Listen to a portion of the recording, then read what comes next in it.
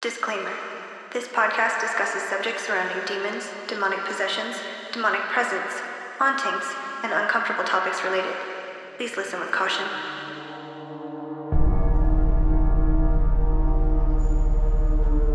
Hello, everyone. Welcome back to Truth or Demons podcast. I'm your host, Stevie, and today we're going to talk about a super intense haunting. That's right, the disclaimer is in full effect today.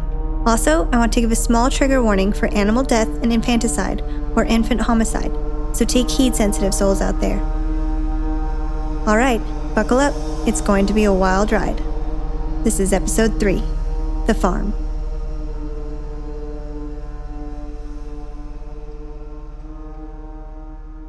So I'm sure most of you have seen the now famous film by James Wan that marked the beginning of an insanely terrifying movie franchise, and sparked a few other debates and even a lawsuit, but more about that later.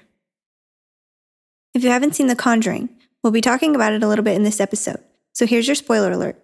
If you'd like to watch the movie first, go ahead and pause now, and I'll see you back here in a bit. If you have seen the movie, what did you think? What crossed your mind when the opening scene illuminates the screen accompanied by creepy music?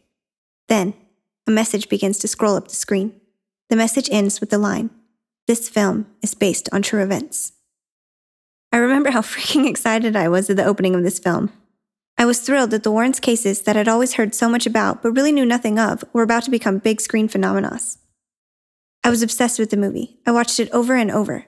But at some point in my obsessing over the film and how amazing the portrayals of Ed and Lorraine by Patrick Wilson and Vera Farmiga were, and how good the story was, a thought occurred to me. How much of this story was actually true? I thought back to what I knew about Amityville, and some of the other well-known hauntings that have movies to tell their stories. So I began digging, before I ever even thought to start a podcast, and I was thrilled to find there was so much more information to uncover. I discovered a lot of the story was considered true and based on true events. There were, of course, liberties taken, but for the most part, the story clung pretty tight to its roots in its big screen adaptation. Or so I originally thought. Turns out, loads of articles online and YouTube videos and social media shares say it was all true, but only because they didn't do the deeper research. In reality, the only details of the movie that actually happened were a family of 7 moved to a farm on a beautiful piece of property and started experiencing a haunting almost immediately. Everything else was made up by Hollywood and the Warrens. Thus began my research and a very, very deep dive into the actual true story behind this terrifying film. This particular deep dive was going to wind up being quite a bit deeper than I ever imagined. I really couldn't believe I'd gone my whole life and never heard of this haunting. I did grow up out west, though, and I had no idea how cool the New England area actually was until I was an adult and started traveling on my own. Anyways, so the more I dug into this story, the better it got. First, I learned the oldest of the 5 parent daughters, Andrea, was known to be very active in the paranormal community.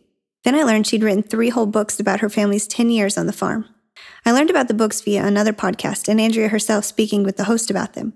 I was delivering for Amazon at the time and cannot remember for the life of me which podcast it was, but I've listened to most of her interviews and I recommend all of them. So as I'm listening to Andrea tell her story, the part I'm most curious about comes up. The host wants to know more about Ed and Lorraine's actual involvement in the case. Up until this point, she's explained a little bit about her life on the farm, growing up experiencing these things with her sisters and her mom and how her dad was handling it. This is really riveting stuff. Then, the million-dollar question. Did the Warrens really save this family from an entity tormenting and possessing their matriarch? Before I tell you the answer, let's start at the beginning and break down this phenomenal story.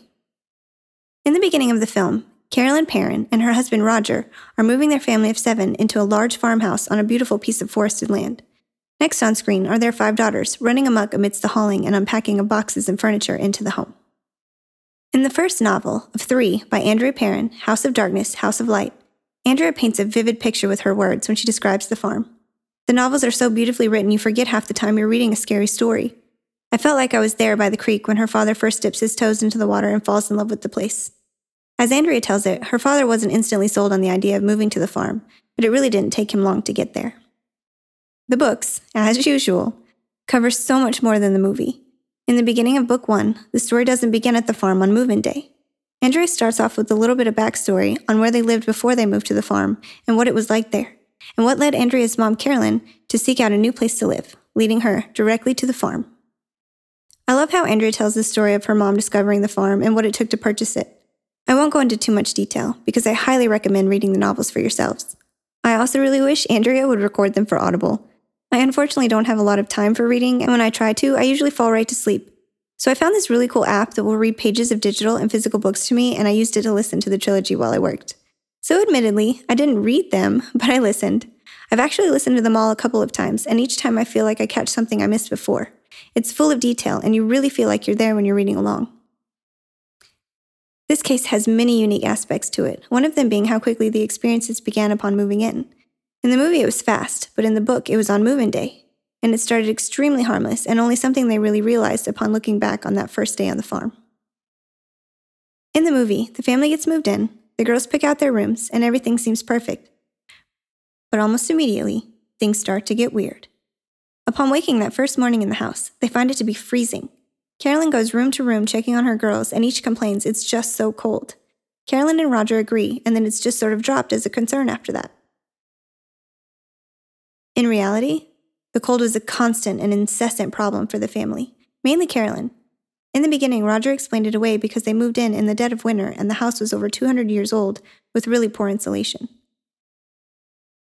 When they move in, they're told by the previous owner that the fireplace is blocked off and are given strict instructions to leave it that way. Something about some swallows in the chimney, Carolyn thought but couldn't quite remember. Anytime she would bring it up, Mr. Kenyon, the former owner, would evade the subject. But it was the middle of winter, and Carolyn was more concerned about her family and the chill she felt to her bones. So one night, while Roger is away, and Carolyn is at her wit's end with being frozen to her core, she decides to renovate and open up the fireplace. Looking back, the family believes this had a huge part in increasing the already unsettling activity in the home. In the movie, the first sign of activity other than the bitter, unnatural cold was a series of things the second night in the home. Beginning with Christine, one of the daughters, waking in the middle of the night to her ankle being yanked while she sleeps. She tells her sister Nancy to quit it. Nancy wakes up and responds confused, asking what she's talking about, and Christine continues to complain, telling Nancy to quit grabbing her foot and to quit farting because it stinks. Nancy denies both accusations, and the girls end up going back to sleep. This moment never really happened. There were occurrences in the bedroom, but not this specifically. One of the major complaints in the bedrooms, according to Andrea and her family, were the beds would move and shake or vibrate.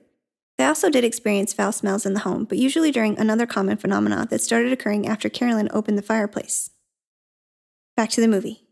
Simultaneously, while Christine is experiencing the foot grabbing and the foul smell, Roger, their father, alone in the downstairs living area, is experiencing a strange banging sound that he initially thinks is coming from the basement, which the girls accidentally discovered earlier that evening while playing their game.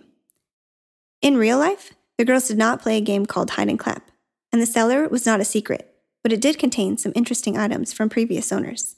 But more about that later. Back to the film. When Roger goes to investigate and learns the banging sound isn't coming from the basement, he makes his way back upstairs and runs into oldest daughter Andrea, who then explains the noise as younger sister Cindy, sleepwalking again, and had made it to Andrea's room, to her wardrobe. As far as I can tell, none of these things happened, and this was all fictional additions for the film. As Andrea tells it, the activity in the home started on day 1, when they saw, but did not take notice of, a man standing in their kitchen. Because he seemed to be just a man, none of the children noticed him amidst the chaos of moving and unpacking and assumed he was probably a neighbor or something. But looking back, they all now know he was not a real flesh and blood man. And because they did not know this man, or his name, he became simply known as Manny.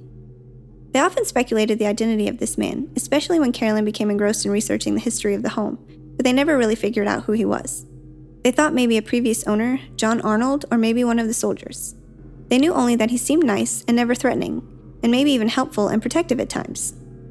Oh, wait, what soldiers, you ask? In the middle of the night, one of the experiences Cindy had was hearing a disembodied voice, or what sounded like many voices, chanting as one. There are 7 dead soldiers buried in the walls. They never did check the walls for bodies, but can you really blame them after everything else? So as I'm researching and deep into the books, I'm learning so much. The depictions of the hauntings in the movie versus what Andrea writes in her books as their actual experiences are leaps and bounds apart. I learned that James Wan wanted to use some of Andrea's and her sister's actual accounts in the film, but he was really hoping to get a PG-13 rating, and their experiences were just too scary to write in. So James Wan attempted several times to alter the story enough to obtain the PG-13 status, and was still told it was just too scary. So instead of just using the real details after being given the R rating, for whatever reason, they just left it the way it was and released it. It irks my nerves to no end to know how good the books are and how much better an already amazing film could have been, given just a sprinkle of the actual truth of what happened to this family. And I honestly believe this story, as told by Andrea Perron, to be true. I believe this family absolutely experienced something out of their realm of understanding, and it changed them all for the rest of their lives. Okay, moving on from my personal feelings, I really adored this film. As a film, it was so well done and really scared me. All the characters were brilliantly written and cast, and even Andrea said that she liked it despite it not telling her family's true story. She understands that the film was mostly based on the case files of Ed and Lorraine, which they sold to Warner Brothers. So really, the films have to be told as they were recorded by the Warrens. That's what Warner Brothers was given, and it's not their job to fact-check the Warrens, I guess. But what does that say about the Warrens? What all did they make up or embellish? So the movie continues and progresses rapidly. The movie does not disappoint when it comes to keeping your attention. In the film, the haunting exponentially gets worse over just a couple days, turning from strange happenings to a full-blown possession of Carolyn once the Warrens arrive. Oh, and the bruises Caroline is suffering from in the film never were a thing. In the real story, Carolyn was injured and almost injured in many other terrifying and horrific ways, including almost being cut in half by a farming scythe, being burned several times, being attacked by a coat hanger swung by an unseen force, and being stabbed with what she says felt like a large needle in her calf. Carolyn was undoubtedly a target in her own home. She strongly felt it was a former mistress of the home who was unhappy with Carolyn's presence, a spirit from a life long since past. In the movie, Carolyn is depicted seeking out the Warrens herself. She learns of a lecture the Warrens are hosting nearby and attends. She then approaches a young assistant of the Warrens asking to speak with them. He then takes Carolyn and introduces her to the Warrens. Carolyn then begs the Warrens to please come to her home. Her children are terrified and she doesn't know what to do. At first, Ed reacts as if she's just hysterical over something easily explained away, but as she pleads with them, Lorraine senses Carolyn is really serious and says yes, they will come check out the farm. So rewatching The Conjuring for the 100th time, and again after writing this episode, I'm seeing Ed in the movie much more as he was in real life. I started noticing his character, played by Patrick Wilson, is sort of snide and sarcastic and not too friendly to Caroline at first when she approaches them in the film.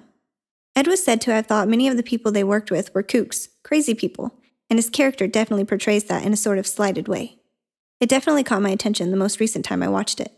Patrick Wilson must have watched some Ed Warren interviews and TV appearances because I feel like he really did a good job in some scenes nailing Ed's personality. The film is just so well done as far as scary movies go. Anyways, in reality, this never happened. Carolyn did not seek out the Warrens in any way. She didn't want people knowing what was going on, let alone strangers intruding into their lives over it. She pretty much had it under control all on her own. Carolyn was researching the history of the house and discovering many things that she felt helped her understand a little better some of the activities she was experiencing. She had it under control, in my opinion. I definitely admire the woman for all that she was and did while enduring these experiences of that time in hers and her family's lives. So back to that burning question. Just how did the Warrens end up in the Perrons' home if Carolyn didn't invite them? According to Andrea, a young man, a paranormal investigator under the guidance of the Warrens, brought the Warrens to the Perron home. He claims Carolyn called him herself to invite him to the farm. Caroline says she absolutely did not contact anyone. He must have heard the family was dealing with something because he randomly showed up in 1973 with his paranormal investigative team, checked out the place, and then relayed it to the Warrens. It wasn't a huge secret that the Perron family was experiencing something in their home, but it wasn't common knowledge really either. There were moments visitors to the home would also experience things. Friends of the children, friends of Carolyn's. Carolyn confided in a few close friends throughout the experience, and Andrea and her sisters had a friend or two they could share with and even experience some things with. Sometimes children on the bus would tease the Perron girls, and some people in town got wind of things and would gossip, but for the most part, it wasn't a local production by any means. It was talked about enough that people knew Mr. Kenyon, the previous owner, always left the lights on at night. It was just a family having an unusual experience. The way the Warrens were brought to the farm leads me to believe the student or assistant of theirs either learned of the activity by researching local hauntings, or the Warrens had learned about it by researching themselves and sent the young investigator to verify. They've admitted to doing exactly this before, reading or hearing about a local haunting and then just showing up and trying to convince the homeowners to let them investigate. It was a plan. It wasn't a happenstance, in my opinion. Now, Andrea believes the Warrens really didn't know anything about their farm prior to being brought there. She believes when Lorraine Warren first stepped foot in their home and name-dropped a spirit almost immediately, that she truly knew nothing of the spirit beforehand. I can definitely understand how this would be mind-boggling to Andrea and her family.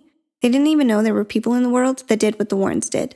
And Lorraine, right off the bat, drops the name Bathsheba and blames this entity for the majority of the haunting. Okay, so let's talk about Bathsheba a little bit. In the film, Bathsheba is the main antagonist. She is the malicious spirit trying to attack, break, and eventually possess Carolyn throughout the movie.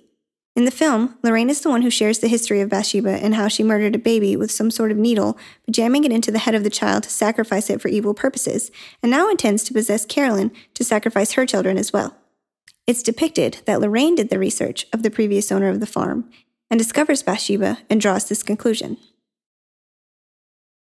That's a lot to just assume, I feel like, so there has to be some sort of evidence behind this, right? Turns out, in a way, there is. So let's talk about the true history and accompanied lore of Bathsheba Sherman. Yes, Bathsheba was a real person who lived in or near this property. It's not really clear depending on the sources you read. The problem with the history of Bathsheba is, it's not really based in fact. There's few facts available: her name, the date she lived, who she married, and the children she had. And lost.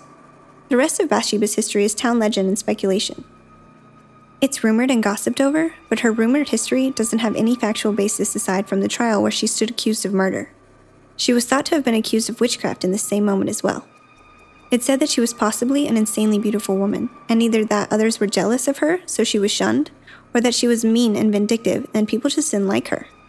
When one of the children, a baby, winds up dead, the rumors turn vicious and evil.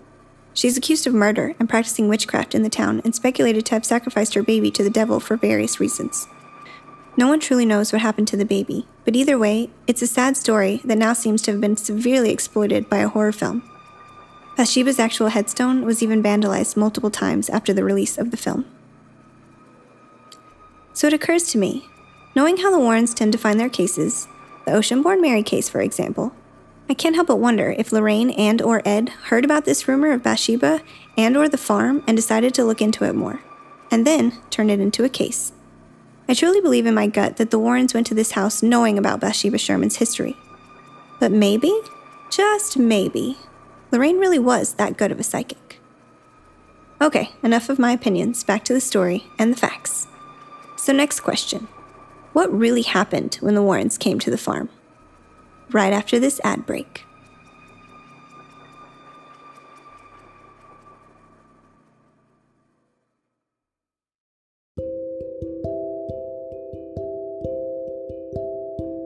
Hello everyone! Are you ready to embark on a magical journey into the world of nature's treasures? Look no further than Into the Woods Stones and Crystals. Discover the enchanting collection of stones and crystals that will ignite your spirit and elevate your well-being. At Into the Woods Stones and Crystals, they offer a treasure trove of Mother Earth's finest gems, all carefully handpicked to bring you positive energy and healing vibrations. Whether you're a seasoned crystal enthusiast or just beginning your crystal journey, they've got something for everyone. From amethyst to quartz, citrine to obsidian, each crystal is a unique masterpiece waiting to enhance your life. And if you listened to my interview on Creepy Chisma, you know how much I love obsidian. But that's not all. When you shop with them, you're not just buying crystals, you're investing in a deeper connection with nature. Their crystals are ethically sourced and sustainably harvested, ensuring they protect the earth as they share its precious gifts. And here's a special treat for you listeners. Use code TRUTHORDEMONS, all one word, at checkout to enjoy an exclusive discount on your purchase. Ready to bring a touch of magic into your life? Visit their website, into-the-woods-stones.myshopify.com. I'll put the link in the show notes. Explore their exquisite collection and don't forget to follow them on social media for updates, special offers, and crystal wisdom. I will put all links in the show notes. Into the Woods Stones and Crystals, where the magic of nature meets the power of your spirit. Shop now, enter Truth or Demons at checkout, and let the journey begin.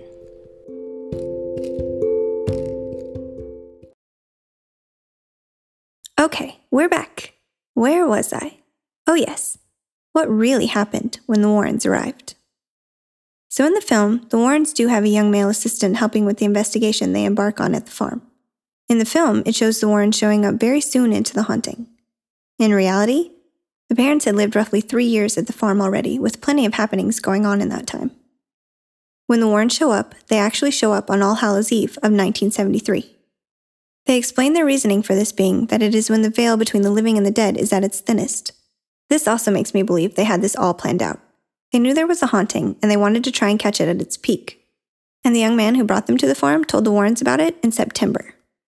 Carolyn found it funny that they would choose this day because she believed a veil did not exist on the farm, and if it did, it was always at its thinnest there. It was up to the spirits, not a calendar, when they would make themselves known.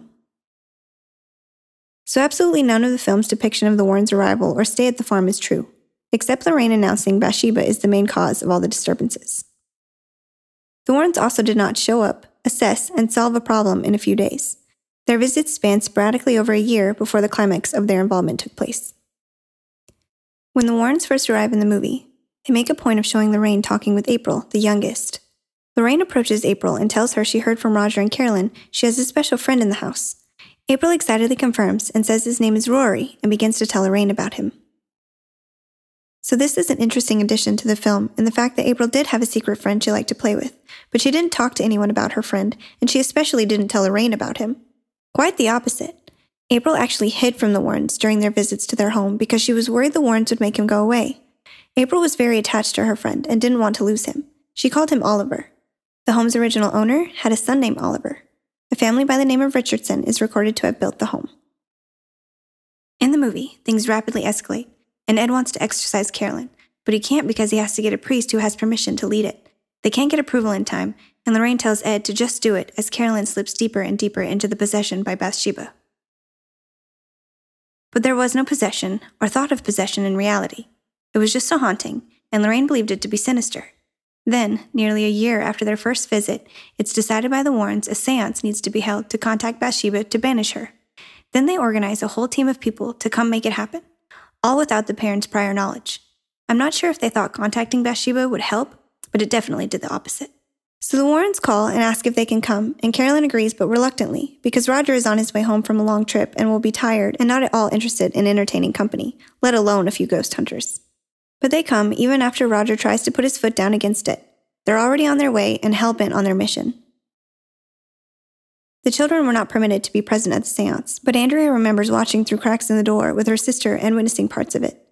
They watched from behind the doors of the room while Ed and Lorraine had Roger, Carolyn, and several other people they brought with them, including a psychic medium named Mary Pascarella, a priest, and a videographer sit at the table, join hands, and begin trying to conjure Bathsheba through the séance.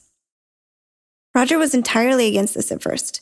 Even though Roger had learned to accept the activity in the home, he still refused to acknowledge its presence at this point. Andrea remembers over the years of living in the house how a rift grew between her father and mother and her father and his girls, as they, the girls and Carolyn, experienced things at an exponential rate while he slowly learned of the true nature of the strange activity occurring in his home. Roger traveled for work. In the film, he's a truck driver. In real life, Roger was a traveling salesman and sold mostly jewelry and random things, so he did not have as many experiences at first as the rest of his family. This led to it being very hard for him to accept when his family had experiences they could not explain. Many times, the spirits would cause mischief and try to drive the family to fighting. Things would come up missing or moved, and Roger and the girls would be at each other's throats with accusations of who did what when. It took a while for them to finally accept none of them were to blame. It took Roger the longest. So as the séance is beginning, Roger is already against the whole thing. Then, things start to get real. As the Warrens call and taunt Bathsheba to show herself, something happens. Carolyn's chair begins to levitate, and she's lifted high into the air and dropped abruptly to the floor, directly on her head. Everyone in the room witnessing believes Carolyn has just been killed. Roger flies into a rage at Ed, as Ed tries to keep the séance going, demanding it. Roger has had absolutely enough and hauls off and hits Ed in the face, bloodying his nose. The séance ends and Roger rushes to Carolyn's side. Now this part of the story has been shared all over various mediums, discussing the truth behind this haunting, and Andrea backs this explaining how she and her sister witnessed these things through the cracks in the door. After all this happens, Roger demands Lorraine and Ed get out and never come back. And they did. In the movie, there is a cop that accompanies the Warrens and is hit in the face during the exorcism. I find this kind of funny, considering in reality, Ed gets himself punched in the face during the séance. Again, not an exorcism. So what happened to Carolyn? Everyone was sure the blow from the fall had been fatal. It took her several moments to come to, but when she finally did, she was mostly unharmed. Roger was done. He wanted no more of this talk of séances and spirits and never wanted the Warrens to set foot in their home again. Carolyn agreed and promised she wouldn't have them back. After a little time, Lorraine eventually reached out to check on Carolyn and make sure she was okay.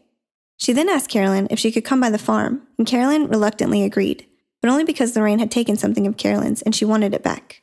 She told Lorraine she could come if she brought her notebook.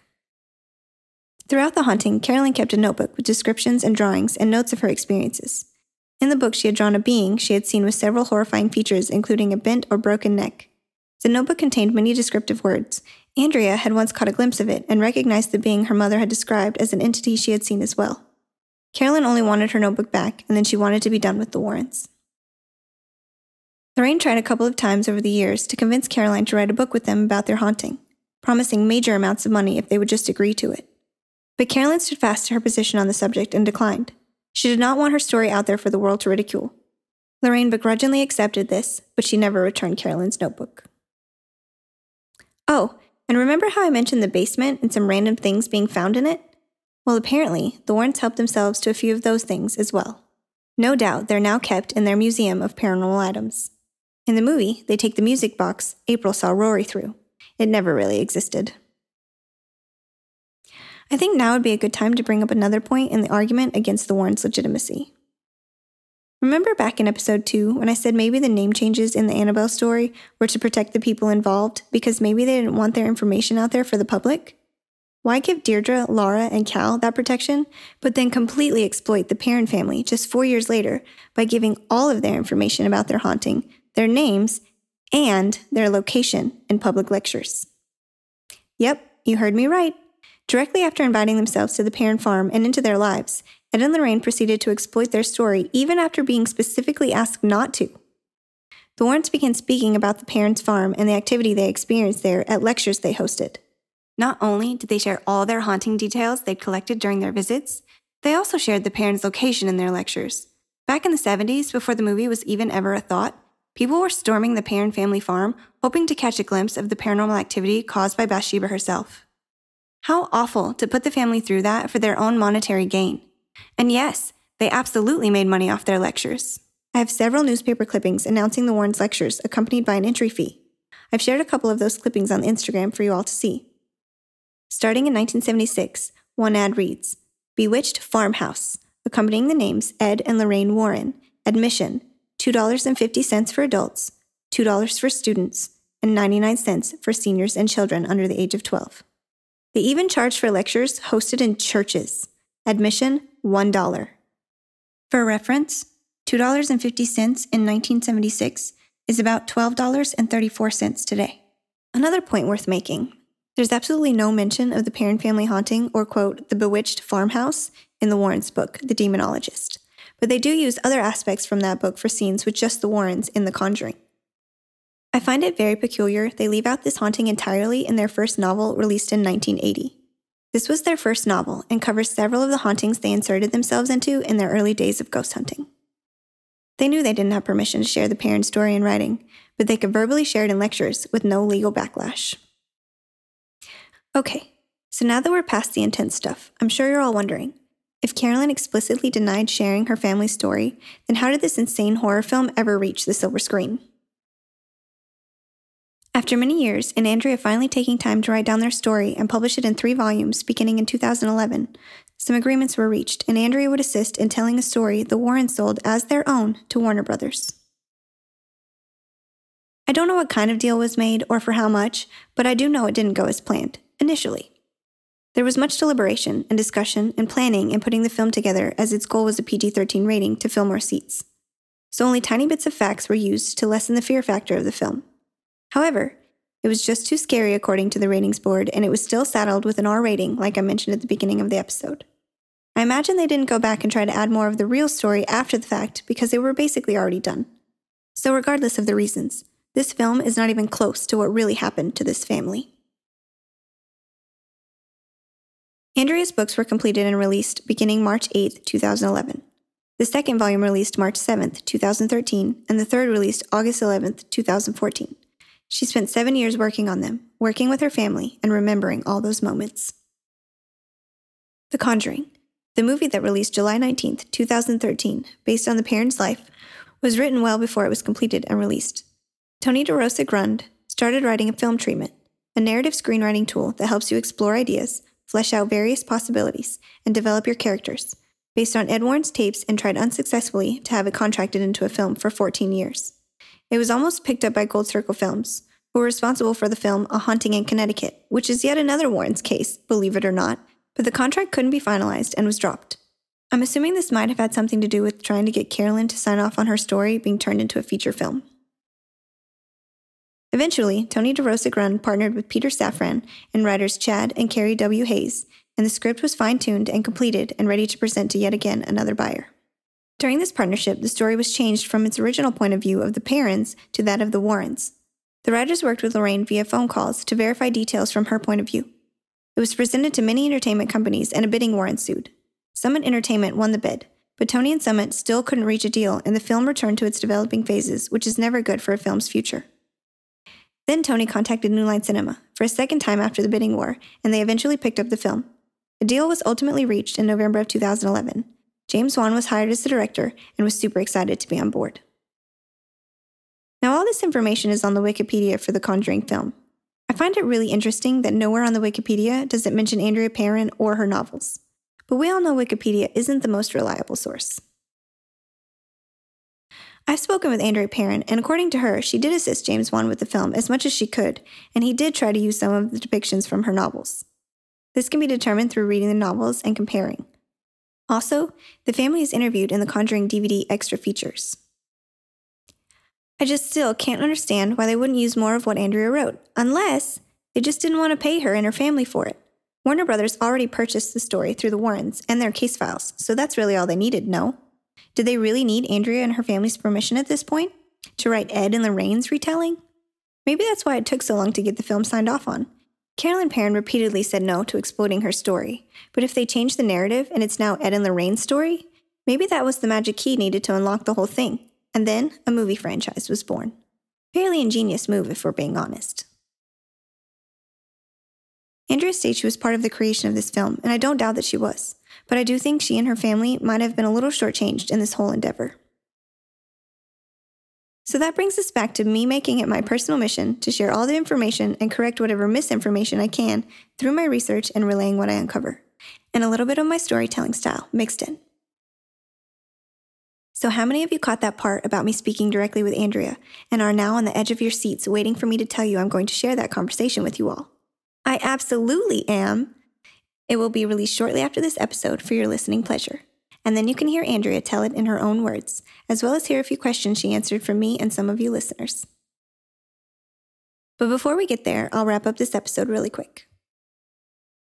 There's a handful of little moments in the movie that I feel like we're trying really hard to just barely border the truth.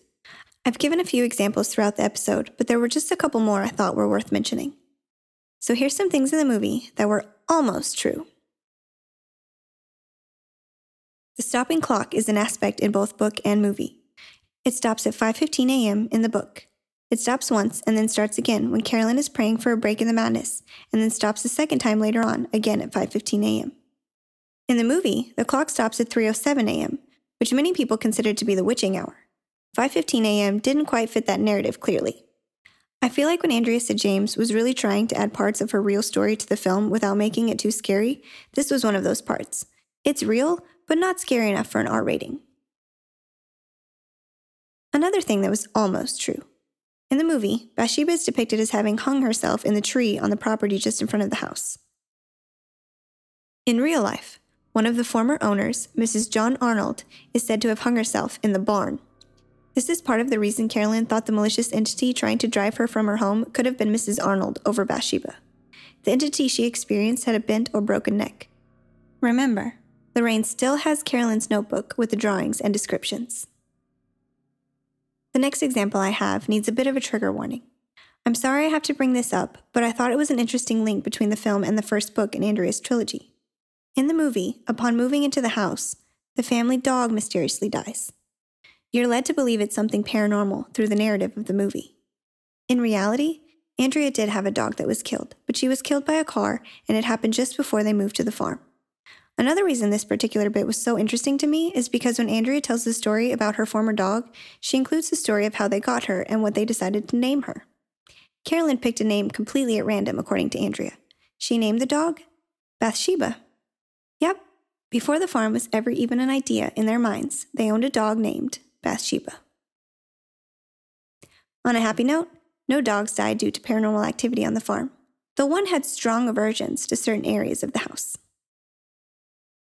Let's take one last look at the movie and cover one more bit of important information.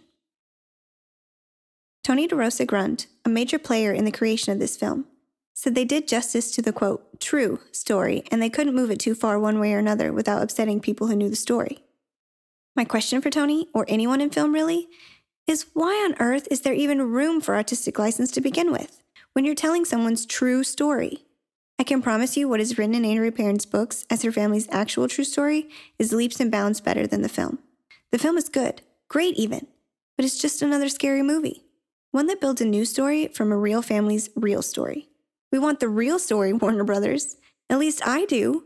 I just don't understand why you wouldn't do anything but tell the true story when making a movie about a true story. Now I understand in some films, based on true stories, details are filled in when they're short on them. But they most definitely were not short on details for this story. I'm sorry for this mini rant, but it will always make me scratch my head. Even if they were telling it from the Warrens' perspective, even the Warrens' story differs from parts of the film. Unless, once again, over time, Ed and Lorraine's accounts have changed and evolved, and that's what the film became, and why the directors are adamant it's as close to it can be to the truth. James Wan even said he, quote, drew inspiration from the real family story. Why? Why, quote, draw inspiration and not just write it as it happened? I just don't understand that. Someone in movies, please explain it to me in a way that makes sense why this happens. Okay, that's enough out of me. I get so riled up anytime I get to talk about this case. It's truly riveting, and I'm beyond honored I was given the chance to speak directly with Andrea about hers and her family's experiences. It was honestly one of the coolest experiences of my life, and I can't wait for you all to get the chance to hear it for yourselves. Andrea, and everyone in her family, strongly believe Ed and Lorraine only wanted to help their family. It even felt like Lorraine was more concerned with the well-being of the spirits than she was the flesh and blood parents. Lorraine wanted to help the spirits, and Ed wanted to banish them, and they wanted to do it without worrying what the parents wanted. In the third volume of House of Darkness, House of Light, Andrea writes the following quote. Everyone in the Perron family firmly believed Ed and Lorraine's intentions were pure, and they only wanted to help. However, the dilemma was far more complicated, and a solution eluded them. According to Catholic doctrine, the foundation of Ed's training as a demonologist, there was evil attached to the manifestation of at least one of the ghosts haunting the farmhouse. His belief was steadfast, no convincing him otherwise. According to him, it did not require an invitation to go to the light. It required banishment, class dismissal from the premises. His belief in the existence of spirits and demons was true to himself, but it didn't make it true. He insisted they could only be dispelled with a very specific ritualistic approach, a cleansing based solely on religious principles, a process learned by those who've encountered such souls before. According to Ed Warren, it is virtually the only control mortals have over the supernatural, and the ritual requires assistance of the divine to beckon the intervention of God Almighty. Their approach to a problem was to have a seance, calling forth what they wished to expel. Seems rather counterproductive. Interacting with it, telling it to be gone from this world, as if they'd had a right to do so. God is the only one powerful enough to intercede on behalf of what He has created. The next logical question. If God is all-powerful, creating the universe and everything in it, then didn't God create the spirits? Might there be a purpose and reason when they manifest as they do? Are they really all that stuck? And if they are, doesn't He want it that way? It seems like an awful lot gets blamed on God. End quote. So we're reaching the end of this episode, but not the end of the story. The farm lives on, as does the Perron family legacy. I wanted to talk about one more peculiar event that took place in the Perron home that I found particularly interesting in relation to the next case I will cover. This strange encounter experienced by the family wasn't at all addressed in the film, which I found a little odd, as it's a common trope in scary stories and movies involving a haunting, especially a menacing one. In the book, as Andrea writes it, Carolyn referred to these little forces of nature as the devil's pets. Turns out, the parents briefly experienced a fly infestation of epic proportions. They battled relentless, almost calculated masses of flies. They would do everything they could to rid the home of the vermin, to the point of explosive arguments on how the never-ending battle should be handled next. It wasn't until Carolyn, exhausted by other invisible battles she'd been having, finally convinced Roger there was something unexplainable going on in their home, that the battle ended. When Roger looked at his wife and finally accepted what she was telling him, the fly problem ceased to exist. Next time, on Truth or Demons, we'll visit another home that's fly infestation actually blew up on the big screen and was known to be a major incident in the home. We'll take a trip to a quaint little town in New England, founded on the idea of friendship and being neighborly. Be sure to come back next time when I cover the Lutz family haunting and the horrors it brought to the world in Episode 4, Amityville. Research for this episode was done by me. Editing and sounds by Brandon Little, aka Metal and More Soundscapes on Instagram. Logo designed by Skip Pollock, Skip_Pollock on Instagram. Don't forget to like, subscribe, or follow wherever you get your podcasts. Don't forget to give the Instagram and now the TikTok a follow. Just search Truth or Demons Podcasts. Also, if you had fun, please rate and review. Oh, and check out a Paranormal State of Mind podcast, Bizarre Podcast, and the podcast Paranormal Stranger Things. These super awesome podcasts have been sharing and promoting my little podcast, and I so greatly appreciate it, so go give them a listen. Thanks, guys. And don't forget to check out Creepy Chisma. Lore is currently taking a break, but we'll be back with Season 3 soon. I know I can't wait. And a big shout out to all you listeners, new and old. Thank you for listening.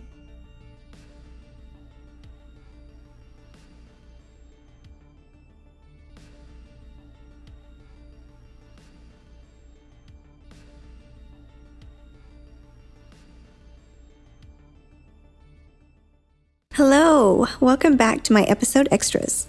I wanted to do a little something different for this episode and actually read my favorite excerpt from the first novel in Andrew Perron's series of books called House of Darkness, House of Light. It's one of my very favorite moments and paranormal experiences one of the sisters has on the farm. A moment of fear turned to relief and gratitude by a benevolent spirit. With Andrea's permission, here is the chapter, Blown Away. Blown Away. We rarely forget that which has made a deep impression on our minds. Tryon Edwards. A nor'easter is to be respected, a formidable force of nature. New England is often the prime target of coastal storms, jutting out just far enough to bear the brunt of whatever barrels the eastern seaboard, land and sea monsters. When one is forecast, it is best to prepare for the worst and then quite literally batten down the hatches. It was spring, officially, and it had been for several weeks, but one would never know it, stepping out into a bleak landscape and wild elements.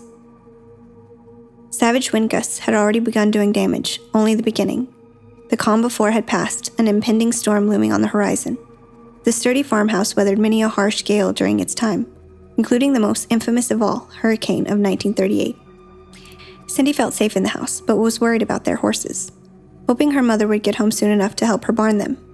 They were in the corral and needed to be put up in their stalls, secured as soon as possible.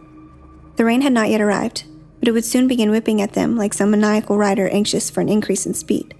Both boys were already nervously pacing, especially Pine Ridge. He was naturally skittish, hyperactive at best. Royal was infinitely more patient, more demure than his companion, though he too was starting a protest, frantically prancing to and fro along the fence line of the corral. This threatening storm was practically on their doorstep. Gazing outside through kitchen windows, Cindy paced as nervously as her four-legged friends. Soon they would become too frenetic, too hard to handle alone. She needed help. It was obvious, a threat issued by the sky. She didn't have much longer to wait. Roger was away, again. Carolyn had gone to town to stock up on groceries. Chrissy and April went with her to expedite the process. Nancy was at home, upstairs in her bedroom, sequestered in a reclusive huddle over her desk in a valiant attempt to finish an overdue term paper. Ignoring Cynthia's pleas for assistance, abruptly slamming her door, Nancy did not wish to be disturbed. Too late. Cindy knew all too well she was on her own, abandoned, left to her own devices on a blustery afternoon. Preparing to go outside to deal with the dilemma alone, coat and gloves a must, a sharp crack split the howling wind. She ran towards the window, thinking a tree limb was about to come crashing to the ground. Instead, she saw the terrifying sight. One of the wide planks on the corral had blown off its post and was dangling by a single nail, creating a natural escape route for the horses. Cindy was seized by panic. She had only a few moments to avert the disaster. The horses became increasingly agitated, highly vocal about their distress. Cindy raced into the woodshed, retrieving a hammer and nails. A brisk wind carried their voices across the valley.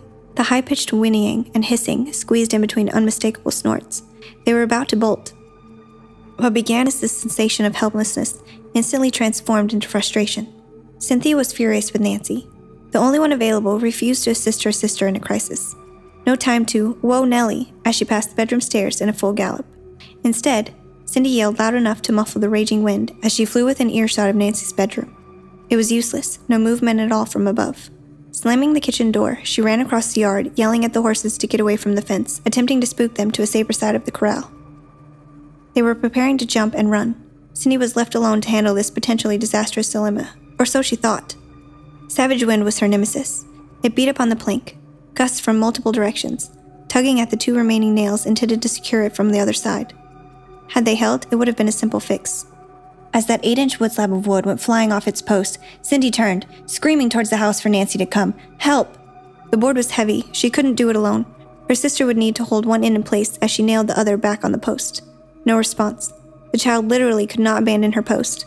Her presence there was all that kept 2 creatures from unfettered access and total liberation. Nancy Denver did emerge through the kitchen door. Cindy's anger began bubbling in her eyes, spilling profusely forth with the curses.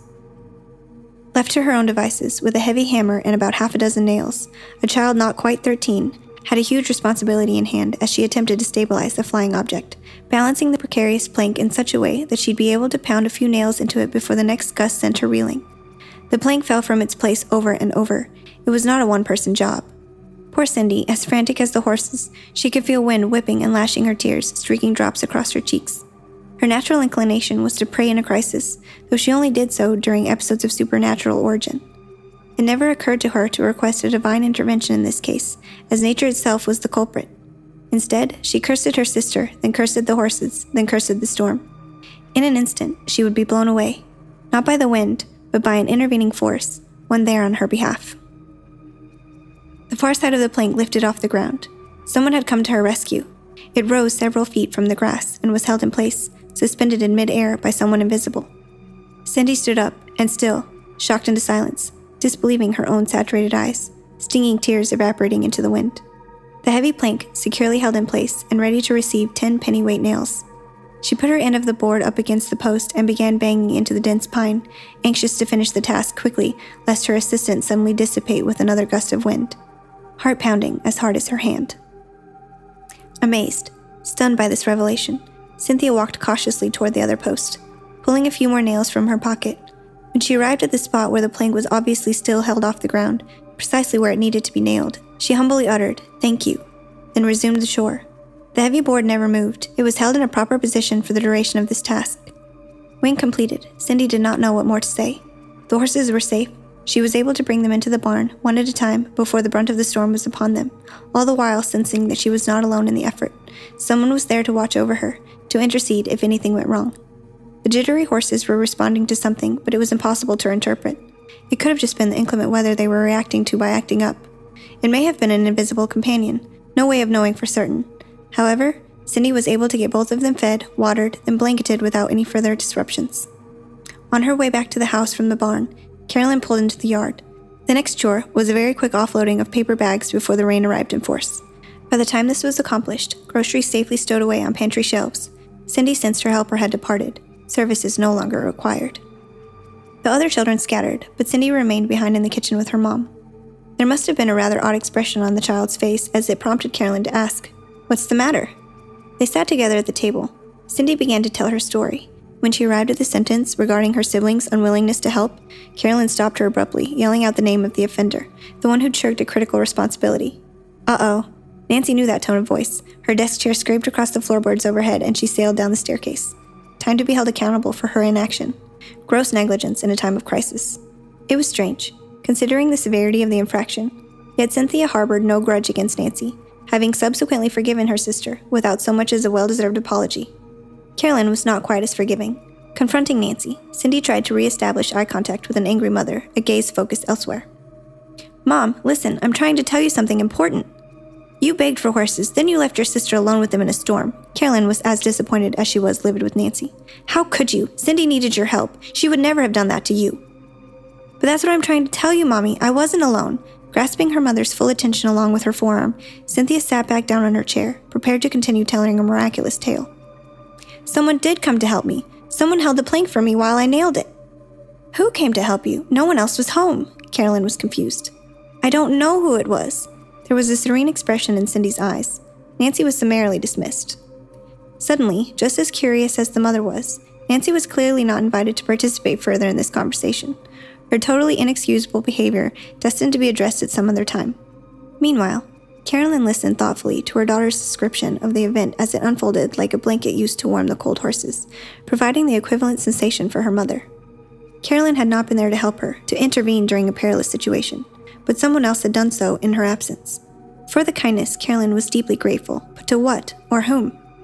Acknowledging the episode occurred, never doubting for an instant the child was telling the truth, her mother marveled at the news, wondering aloud with Cindy about the source for an inspiring intervention. Obviously someone was watching out for her, and watching over her. Maybe it was your guardian angel. How did you feel when it happened? It felt all warm inside me, even though I was freezing. Then all of a sudden I stopped being mad and stopped crying. I was too shocked to cry anymore. It held the board in place for me, Mom. It did, until I was done hammering. It held the board right where I needed it to be, and it never let go. I believe you, honey, Carolyn smiled, embracing her daughter. Mommy, I felt love, so much love it made me stop being mad at Nancy. Oh, baby doll, Carolyn winced. That was one pitiful sentence, but I do understand what you're trying to say. As wind-driven rain pounded against the window panes, billowing clouds released a torrential flow of fluid from the sky. Carolyn made cocoa. Mother and daughter discussed the effects and importance of gratitude over mugs of heavenly hot cocoa. Cindy was grateful to have the horses secured in the barn. Above all else, she was truly thankful to her saving grace. Carolyn was grateful her daughter had not been injured in the process and was supremely appreciative of the supreme being who had come to provide rescue in a time of need. No matter from whence it came, it was there when she needed it most. Do you think it was one of the spirits? Cindy searched for an answer. I don't know, sweetheart. I really don't know how to answer that question. Whoever it was obviously cares for you and could see from somewhere that you were in trouble. But I didn't even pray for help this time. I just yelled at Nancy's window from across the yard. I'll bet all the neighbors heard me way down the road. I was yelling so loud. I said some really bad words too, Mom. I'm sorry.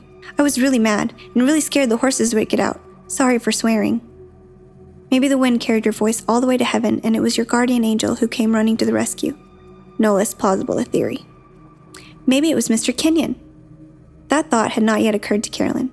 Cynthia had an innately reliable sense of all things pertaining to the cosmos. The mother had learned to listen closely to her daughter well before this day. He had not been gone long, and perhaps he was not long gone. In her heart, Carolyn hoped Cynthia was right. Perhaps her dear old friend had helped the helpless child. She hoped he had come back to this farm he loved so much in life, back where he belonged.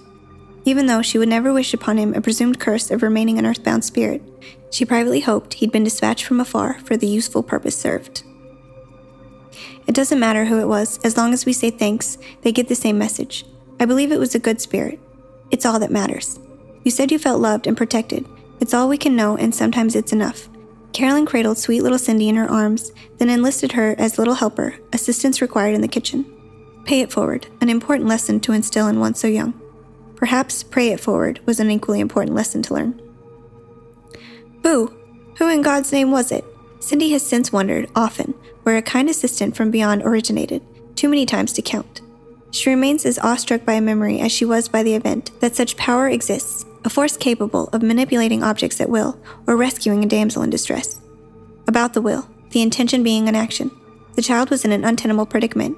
At precisely the moment she required another set of hands and a stronger back, it appeared as an invisible manifestation. It knew what she needed, and it did her bidding, in spite of the fact that she had requested assistance only from a mortal soul, a corporal problem, causing her to seek an equally corporal solution. A truly benevolent soul was watching over her, someone willing and able to help in a crisis.